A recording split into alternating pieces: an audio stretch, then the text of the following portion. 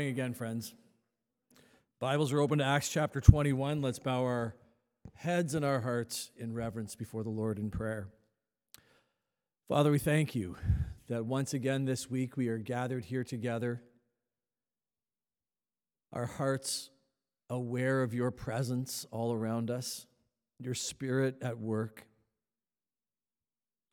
I ask now, Lord, that through the ministry of your word, you would deepen our convictions in the gospel, that we would know when it is time to have a backbone of steel. God, you would so deeply root us in grace that we would freely know when it's time to be gracious as well. Father, we pray all of these things to the glory of Jesus' name. Amen. All right, so your Bibles are open to Acts chapter 21. As Vic read, we're going to go verses 17 to 36. But I want to start off by just establishing two matters of context before we actually get into the details of our passage. Is that okay? All right, we're not going to put it to a vote. The first matter of context is simply this. Look at Acts chapter 21, verse 17. It begins with, when we had come to Jerusalem. So you notice already this is another we passage. Luke is along for the ride. He's an eyewitness to this part of the missionary team. When we had come to Jerusalem, the brothers received us gladly. If you remember last week, we were looking at what it meant for Paul to make the hard choice for the sake of the gospel. Do you remember that? He had Agabus, he had the daughters of Philip the evangelist, he had the disciples. They were prophesying and forewarning him that if he went to Jerusalem, there was persecution, hardships, and chains that awaited him. And yet he went. Have you ever considered what it was that fortified Paul in choosing the hard thing? It is a deep truth that often the Lord Jesus Christ requires us to do the hard thing. What strengthened and fortified Paul? What strengthens and fortifies us? Well, certainly it is deep conviction. It's sometimes just the sheer force of will. It is the power of the Holy Spirit at work in us. But we see back in chapter 21 earlier that it was also the strength of Christian fellowship. Look back at chapter 21, verse 4. In Tyre, they found disciples to stay with for 7 days. Verse 7, in Ptolemais, they greeted their brothers and sisters and stayed with them 1 day. Verses 8 to 10, in Caesarea, they stayed with Philip the evangelist for a number of days. Verse 16, they stayed with Mnason, the Cyprian early convert in Jerusalem. Mnason, just for your own interest, from context, most likely because he's called an early convert in Jerusalem, he's probably among those earliest converts from that very first Pentecost Sunday in Jerusalem some 20 years earlier. And then today's passage begins with this. Once in Jerusalem, the brothers greeted them gladly and warmly. Look, Christian man or woman, never underestimate the power of fellowship and encouragement. There are times in your life where God is calling you to do a hard thing for a difficult season. And the warm greeting of the brothers and sisters will buoy you up. It will strengthen your resolve. It will serve as respite. Can you think of times in your life where that's been the case? Maybe you felt like you were right at the end of your rope and you couldn't go on another day. But a kind, encouraging word from a brother or sister in Christ strengthened your resolve and gave you a moment of respite.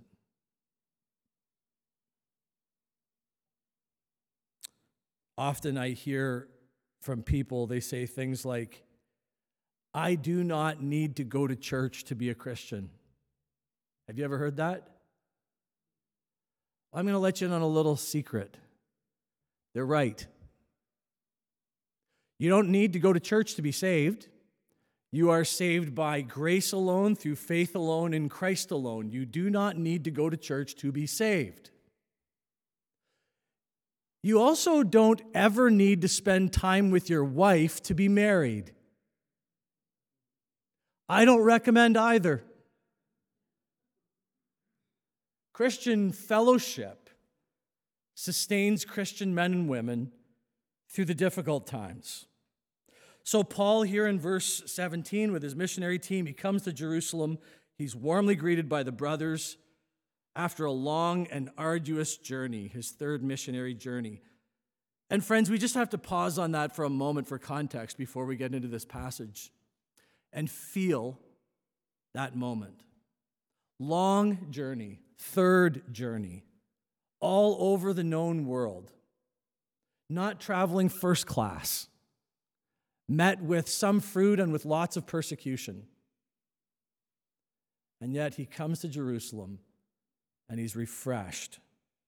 So what does that mean for us this morning? Well, the first thing that I would suggest to you is, if you find yourself weary in your walk with the Lord, seek out Christian fellowship. And if you find yourself strong in your walk with the Lord, then be a brother or sister who greets warmly. Encourage and refresh other Christians, other pilgrims on their way to the celestial city. That's the first matter of context I wanted to set out before we get into it. Here's the second one. Chapter 21, verse 17 forward marks a significant shift in Paul's ministry. It's an inflection point in the account in Acts. It's the moment where Paul goes from being the apostle to the Gentiles, traveling freely and fruitfully all around the Mediterranean, all around the known world, on the offensive with the gospel, to becoming a prisoner in chains for the gospel. He goes from offensive gospel propagation to defensive.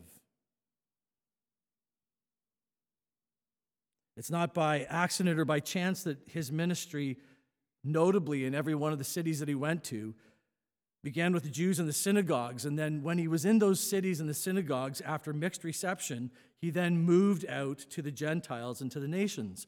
Another parallel. Luke records this in Acts under the inspiration of the Holy Spirit, and Luke is not only a doctor and a historian, Luke is also a theologian in the way that he sets it out. He wants you to get a point. It's not by accident that this account begins back on the day of Pentecost in Jerusalem. Do you remember that in Acts chapter 1 and 2? And the account will end in Rome. You see, what Luke wants you to know in this account is that this message of gospel propagation begins in Jerusalem, goes to Rome, begins with Paul traveling freely as an apostle to the Gentiles, and finishes with Paul traveling in chains to Rome. Here's the point. Although from this point forward, Paul's ministry is in chains, it's by those chains that he ends up taking the gospel to the highest courts of the Roman Empire. Let's press into that one a little bit further. This gospel message that began in Jerusalem as a Jewish sect, the Messiah had come, the Lord Jesus Christ, then traveled all over the known world at the hands of Paul, the apostle to the Gentiles, and has now, through the millennia, come to you and me by Paul in chains. Well, there's a couple things to note about that. The first one to take note of is maybe obvious, and that's this: that God's purposes are never handcuffed by circumstance. He uses everything for his glory. You can see that here with Paul's coming imprisonment here in chapter 21. But you can also see it when you consider your own life. Look, Paul is going to write many of his letters from prison. Letters that encouraged individual Christians and encouraged churches from prison. Letters that encourage you and me to bring us to faith and to encourage us to remain faithful under persecution. Paul wrote those from prison. God's purposes for Paul were not thwarted by the chains. In fact, they were furthered. Paul saw God's purpose in his chains and in his hardship. Look, it's throughout the Pauline corpus. It's throughout all of his letters. But I want to just draw your attention to one. You can turn there if you'd like. Philippians chapter 1, verse 12. Listen to what Paul says about imprisonment. He's writing to Christians, and he says, I want you to know, brothers, that what has happened to me has really served to advance the gospel, so that it has become known throughout the whole imperial guard and to all the rest that my imprisonment is for Christ. And most of the brothers, having become confident in the Lord by my imprisonment, are much more bold to speak the word without fear. Paul did not see his chains as an impediment to God's purposes. He saw God using the chains to bring about his good purposes. Let's make it personal. If Paul were at St. George's Anglican Church this morning, and after the service, he was having a coffee and a cookie with you out in the fellowship hall, and you went up to him and you're like, hey, Paul, how's it going? And he was like, hey, you, tell me all about your life. And you started telling him all about your life, all about coming to faith in Christ, and all about the details and the joys in your family and your dreams and your aspirations. And you even chanced telling him about the challenges and the hardships and the persecutions that you faced. Paul would look you square in the eye over his coffee this morning, and he'd say, dear brother or sister, I want you to know that what has happened to you serves to advance the gospel. Beset with trials and varying degrees of persecution, a passage like one in Philippians 1 and the one we have here in Acts 21 invite a different perspective on the hardships and the chains in your own life. Right now, run a little thought experiment. Take a step back from the busyness of your life and your thoughts in your day, and consider how your present hardship can serve to advance the gospel. Think about it. In what way is God using what anyone else would see as loss for his purposes in and through you? Look, this kind of view or this kind of approach, it redeems your hardship. It redeems your suffering. First of all, because this is true, and therefore the chains, the hardship, the persecution that you face are not random but part of a plan. Therefore, they should not be loathed or disdained, but embraced. And secondly, it redeems your hardship because if you believe that God has a purpose and a plan through your hardship, then you can have confidence that God has not abandoned you just because things are difficult. I run into Christians sometimes who don't really get this. Hardship or chains or persecution for the gospel fall upon them. And then their hardship is compounded by guilty feelings. They think things like, wow, I really shouldn't be faced with so many hardships.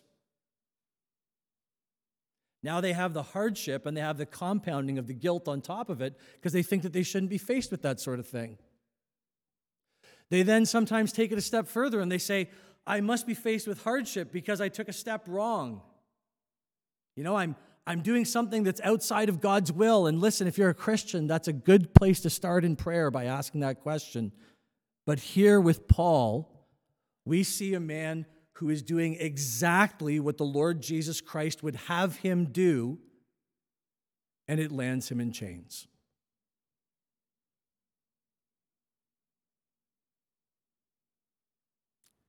Here's the point.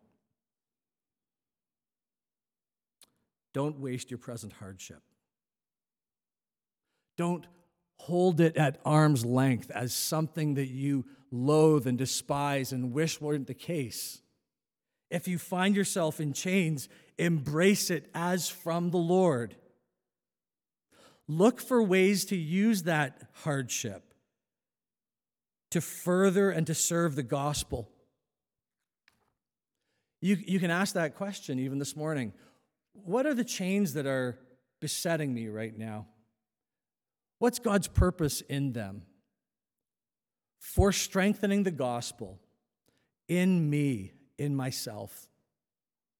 Is there something about this present imprisonment and hardship that's pressing me more deeply into the riches of the grace of Jesus? Something for yourself. Maybe it's something that's useful to your family if you embrace it as from the Lord. Maybe it's something that's useful for your community and people that are watching you. How could that possibly work? Well, see, if you're a Christian man or woman and you embrace those chains as from the Lord and useful to Him, you will be showing everyone watching that Jesus is worth more than this momentary hardship and trial.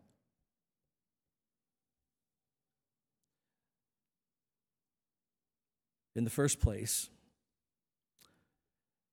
God's purposes are not thwarted by chains. The second thing that I want you to see in this is Paul is now going to be put in chains for the rest of his ministry. In the first place, it means that God's purposes are not thwarted by these circumstances. And in the second place, I want you to see that it's precisely in chains that the gospel moves forward and advances.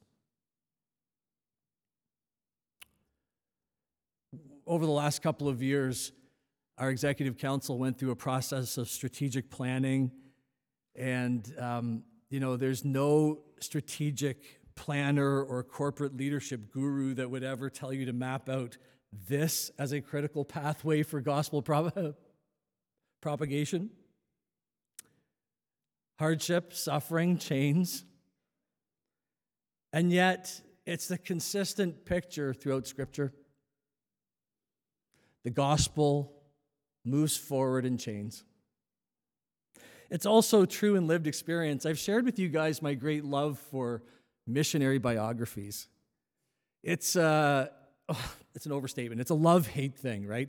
On the one hand, I read missionary biographies and I'm so stirred and encouraged. But on the other hand, I'm always so convicted. I always read them and I'm like, man, am I even a Christian? But I want to recommend one to you. It's called Through Gates of Splendor. Have you read it? It's a story of Jim Elliot and 4 of his friends, written by Jim's wife, Elizabeth. These 5 men, in the prime of their life, they were the best of the best, the sharpest of the sharpest. They were, head of their class in universities. They were athletic. They were smart. And they gave themselves to taking the gospel to an unreached people group in the forests of Ecuador. They ended up dying martyrs' deaths, speared to death on the beaches.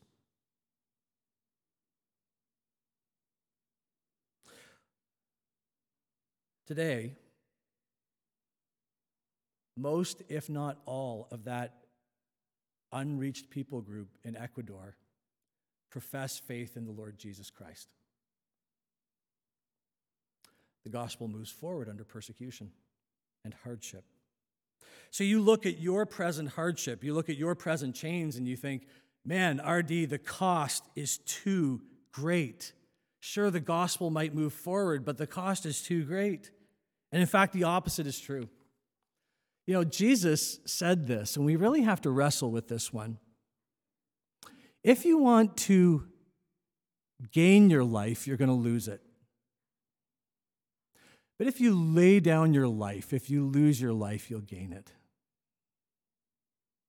There's this counterintuitive truth that every time you try to avoid hardship and push the chains away and make life decisions to avoid any kind of persecution, you think that in that you're going to find a good life and an easy life. What actually happens is your very life rots from the inside and you deflate. Elizabeth Elliot said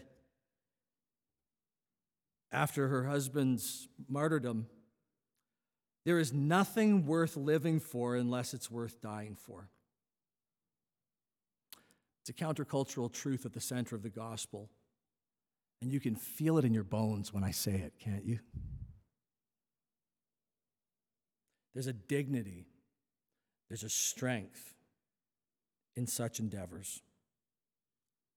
Paul is now going to finish off the rest of his ministry in chains, in prison. And the gospel will advance through that sacrifice.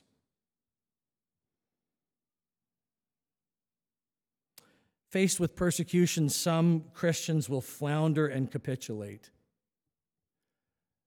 Some will suffer shipwreck to the faith.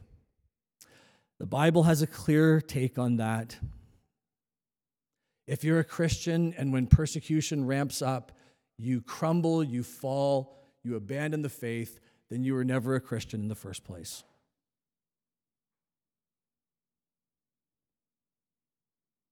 Because opposition, hardship, and persecution for the truly Christian man or woman, it will serve like a refining fire. Being in chains will be like a refining fire that will burn away the dross of your life. It will smelt a precious metal more precious than gold. Paul's ministry is going to continue in chains. The gospel moves forward in chains and in persecution.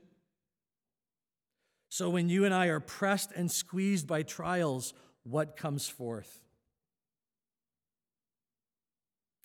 Chapter 21 forward, Paul is imprisoned for the gospel, and that is exactly how the good news reaches the highest courts of the empire and ultimately through millennia reaches you and me. Don't flag under persecution, but press into it, embrace it for the glory of Christ. All right, take a breath.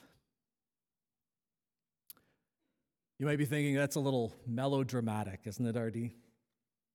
Surely it's hyperbole, right? We live in Canada.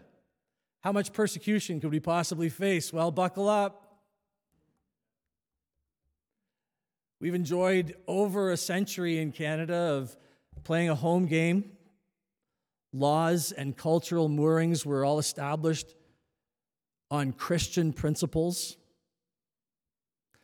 But over the last 5 years or so, there has been an acceleration towards satanic, ungodly wickedness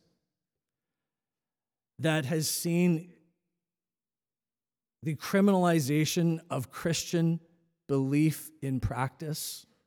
I won't get into the details right now. If you want to talk about it, we can talk about it later.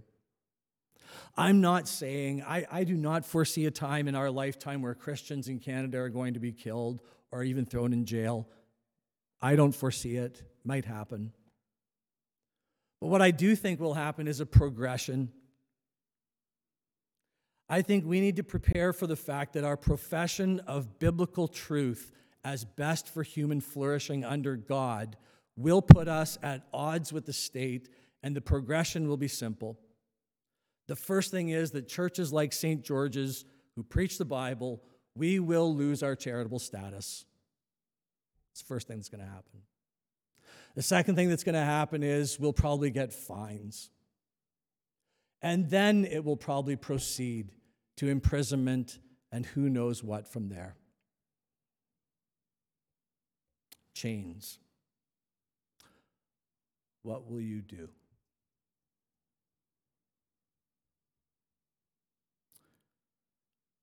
Friends, we will count the cost. We will embrace the shame.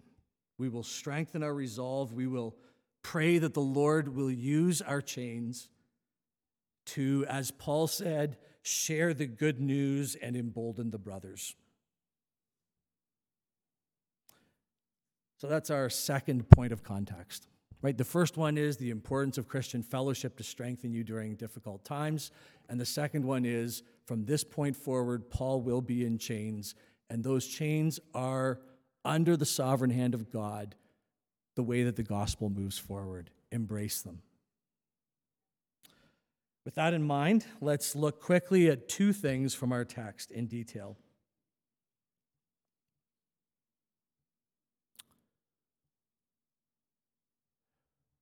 In this passage, you will see that the gospel forms Christians and churches to be both soft as a willow and hard as the Niagara Escarpment. Both. That the gospel, when it's had its good work in your heart, will make you, in some circumstances, remarkably compliant and gracious. And in other circumstances, that same gospel is going to make you hard as flint. That's why Paul says things like to the Corinthians, therefore be steadfast, immovable, always abounding in the work of the Lord. But when? When to be soft and when to be hard? How? What does it look like?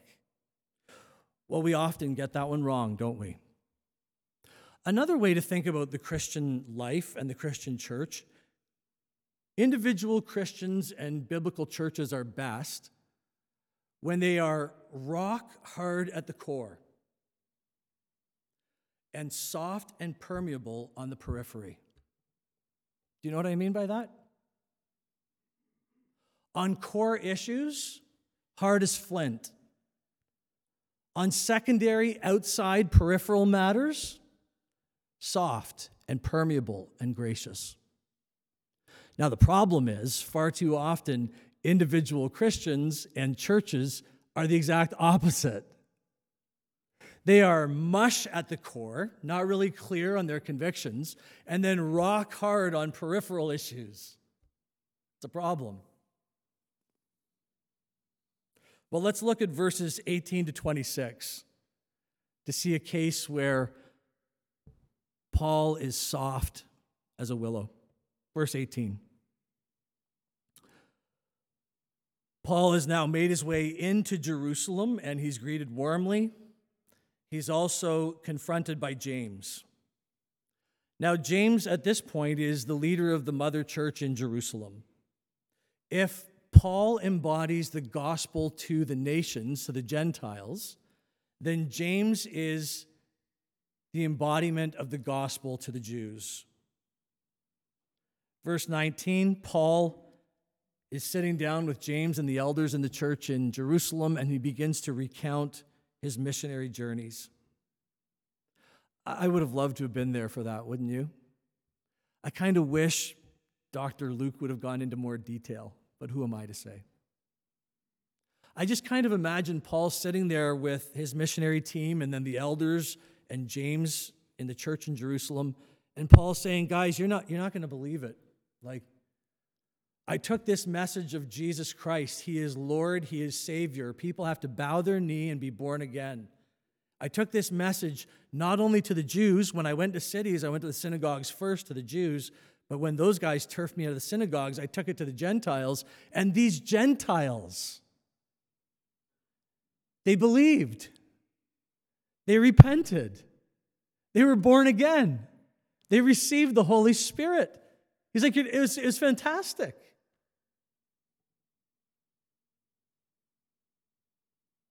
They were adopted into the family of God. Verse 20. So the elders and James, they heard this account and they glorified God. Before we move off this point, let me just bring out two things. The first one is the example that Paul sets in telling the story. He doesn't brag. We live in a social media world where everything is geared around you telling other people how awesome you are. And if you do that, first of all, you're going to look like a tool, and secondly, people are going to knock you down. It's called the tall poppy syndrome. If you shape your stories so that you are awesome, people will feel a moral obligation to knock you down. So Paul doesn't do that. The second thing to pull from this is that Paul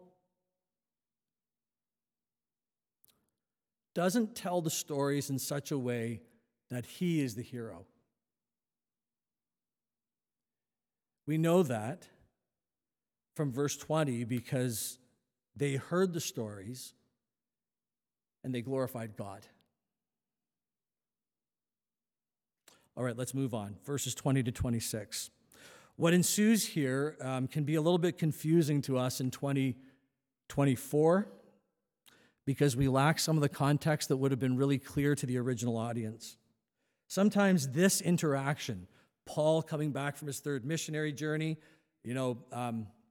apostle to the Gentiles, back to Mother Church Jerusalem, James with all of the elders and the Jewish believers. Sometimes this is misconstrued as Paul versus James. Sometimes this moment is wrongly framed up as a gospel of grace versus a gospel of works. Sometimes people read this moment wrong and they think that what's happening here is a debate between Paul saying we are saved by grace and James saying we are saved by works. I have to confess to you guys, even my great hero Martin Luther caught this one wrong in whiffs. Martin Luther referred to the epistle of James as the epistle of straw.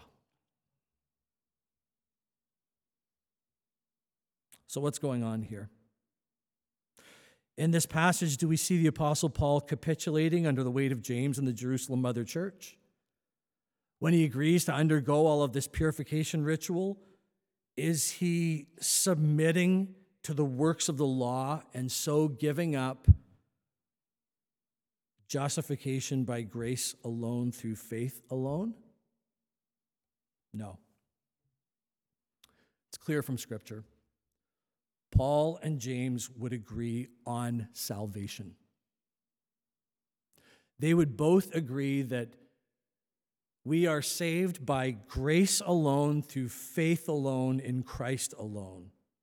Neither of them would ever say that a Christian is saved by the works that they do. So what was at issue when Paul returned to Jerusalem? Now, this is the key to understanding when to be soft. What was at stake here in this interaction was not salvation. It was discipleship. Paul was being accused of telling Christians, people who had already been saved, that they no longer needed to keep the law. But this matter was resolved back in Acts chapter 15, the Jerusalem Council, and here it is restated in verse 25. But as for the Gentiles who have believed, see, they're Christians already, we have sent a letter with our judgment that they should abstain from what is sacrificed to idols and from blood and from what has been strangled and from sexual immorality. Paul submits freely in this circumstance. He is soft, he is compliant, and he is tender. Because the issue is not about salvation, it's about discipleship. It's the same model that Paul put forward when he submitted Timothy to circumcision as a matter of discipleship. But then when he refused to submit Titus to circumcision for the same reason. See, Paul is showing us that when it comes to discipleship matters, the gospel ought to make us gracious with other Christians. The Bible commentator F.F. Bruce said this eloquently about this moment. He said, a truly emancipated spirit such as Paul's is not in bondage to its own emancipation. Sometimes Christian freedom can become a form of enslavement if you misunderstand it and misapply it. So where the gospel of grace is not at stake, Paul is free to conform. What does that mean for us today? Well, it means that I thank God for our church's partnership in the Gospel Coalition. You got to understand, right? Infighting within denominations about matters of discipleship, that's a luxury that's afforded to churches who are not being persecuted. When I look into the future, I see sort of a post-denominational Christianity rising up under persecution in Canada, where we will find deep and abiding fellowship as Anglicans with Baptists. Right? Some of us baptize infants, some of us baptize believers, but those are just matters of discipleship. We are saved by grace, by faith in Christ, so we can be gracious and soft with one another on these secondary matters. That's where Christians are soft. Okay. Verses 27 to 36. When the gospel of grace is not at stake, Paul is free to conform, but that's not always the case. On matters of the gospel, he stands hard as flint and faces whatever persecution comes. Verse 30. Paul is dragged out and the crowd tries to kill him. Verse 32, they eventually stop beating him when the soldiers arrive. Verse 33 to 36, Paul is imprisoned by the soldiers to escape the violence of the crowd. So what's going on here? Why in this case do we see Paul not just compliant and easy to get along with? You know, if he could have probably stopped the beating at any moment by just recanting. He could have avoided prison by just figuring out some fancy way to be compliant and soft. Why was he soft before and not here? Well, it's because in his interaction with James and the believers in the Jerusalem church, salvation issues were not at stake. So he was able to be soft. Here in this case, the very gospel itself is at stake. See, Paul was descended upon by the crowd because he had brought Trophimus, the Ephesian man, into the city. Look at verse 29. Verse 28 tells us that the crowd falsely accused Paul of not only bringing Trophimus the Ephesian into the city, but bringing him right into the temple. Now, that doesn't seem like such a big deal to us, right? You think, well, so what? He brought him to church, but that's not the way it was. Everyone understood that to bring a Gentile man into the heart of the temple was punishable by death. Look, back then in the temple, there was the court of the Gentiles and the court of the Jews. And the court of the Gentiles, between the two, there was a 4.5-foot high wall that separated the two. Gentiles like Trophimus the Ephesian would have never been allowed to go past that wall on pain of death. Archaeological digs have recently shown that this wall not only existed, but it had an inscription on it in both Greek and in Latin, that if any Gentile came past that wall, they were responsible for their own death that would ensue.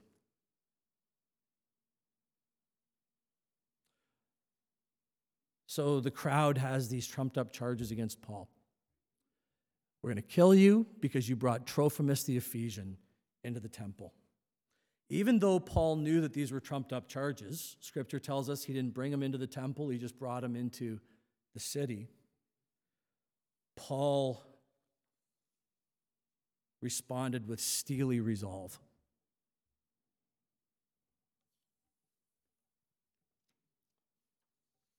I imagine Paul, as the blows from the crowd are raining down on his head, thinking, man, I didn't even bring Trophimus the Ephesian into the temple. But if I wanted to, I would have. So go ahead and beat me, if you will.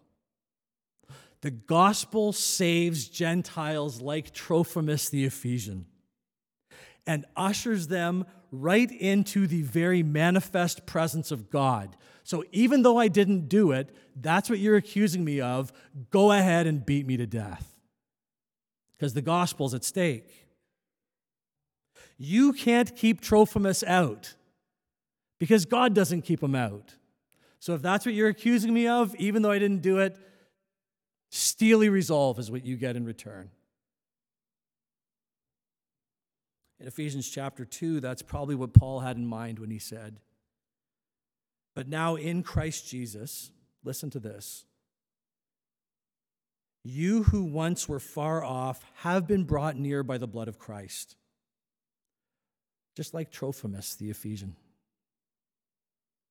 "For he, Jesus himself, is our peace, who has made us both one and has broken down in his flesh the dividing wall of hostility."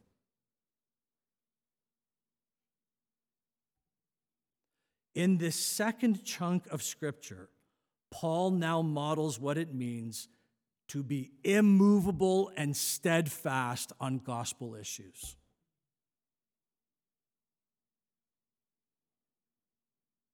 Paul is deeply convinced that the gospel saves Gentiles, the unlikely, and he's willing to die for it. So the issue here in Acts 21 is Trophimus and his inclusion into the people of God.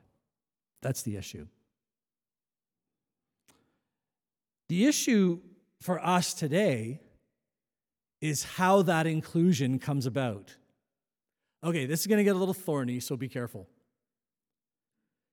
Inclusivity and inclusion is a cardinal secular value in our world today. There are all kinds of false gospels that promise a form of utopian salvation if we will merely find ways to include for the sake of inclusivity. You know, cultural Marxism, critical theory, you guys know what I'm talking about. The problem with every one of these cultural values that goes against the gospel is that they are utopian by nature. They believe that human beings can bring about a paradise or a saving of their own. They believe that this will happen through identity politics. They believe that the best way to bring about salvation and inclusion is by everyone claiming their own personal identity group and functioning on identity politics. It means that human beings today in the secular world are encouraged to identify as a white man, a black woman. The problem is that as those critical categories begin to escalate through intersectionality, we can talk about this over coffee, it actually produces the exact opposite to what it promises. It's a cultural anti-gospel that claims to bring about inclusivity, but actually fractures everyone to the nth. And so we as Christians, like Paul, had to stand up for Trophimus and for his inclusion because of his identity in Christ. We must now be hard as steel. There is no true salvation, there is no true inclusivity found anywhere but in being born again in the Lord Jesus Christ. Every single human being stands equal at the foot of the cross. Sinners in need of a Savior. Your identity is not based on the color of your skin or your sex. Your identity is found in the Lord Jesus Christ. Because like Trophimus the Ephesian, you have repented, he has saved you, and you have been brought near. The wall of hostility has been brought down.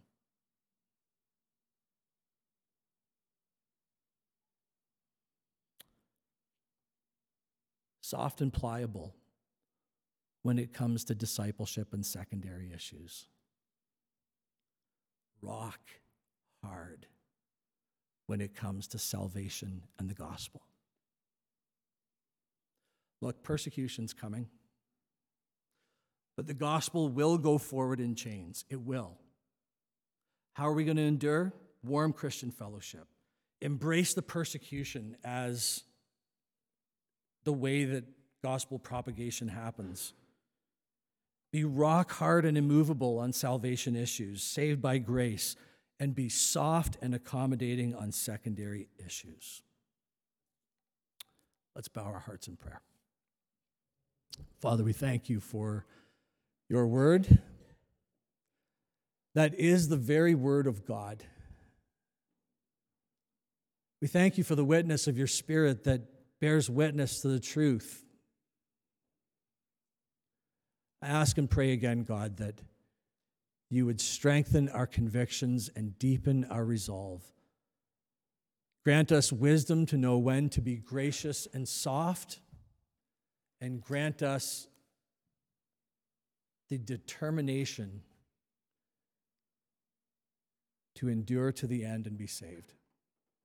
We pray this in Jesus' name. Amen.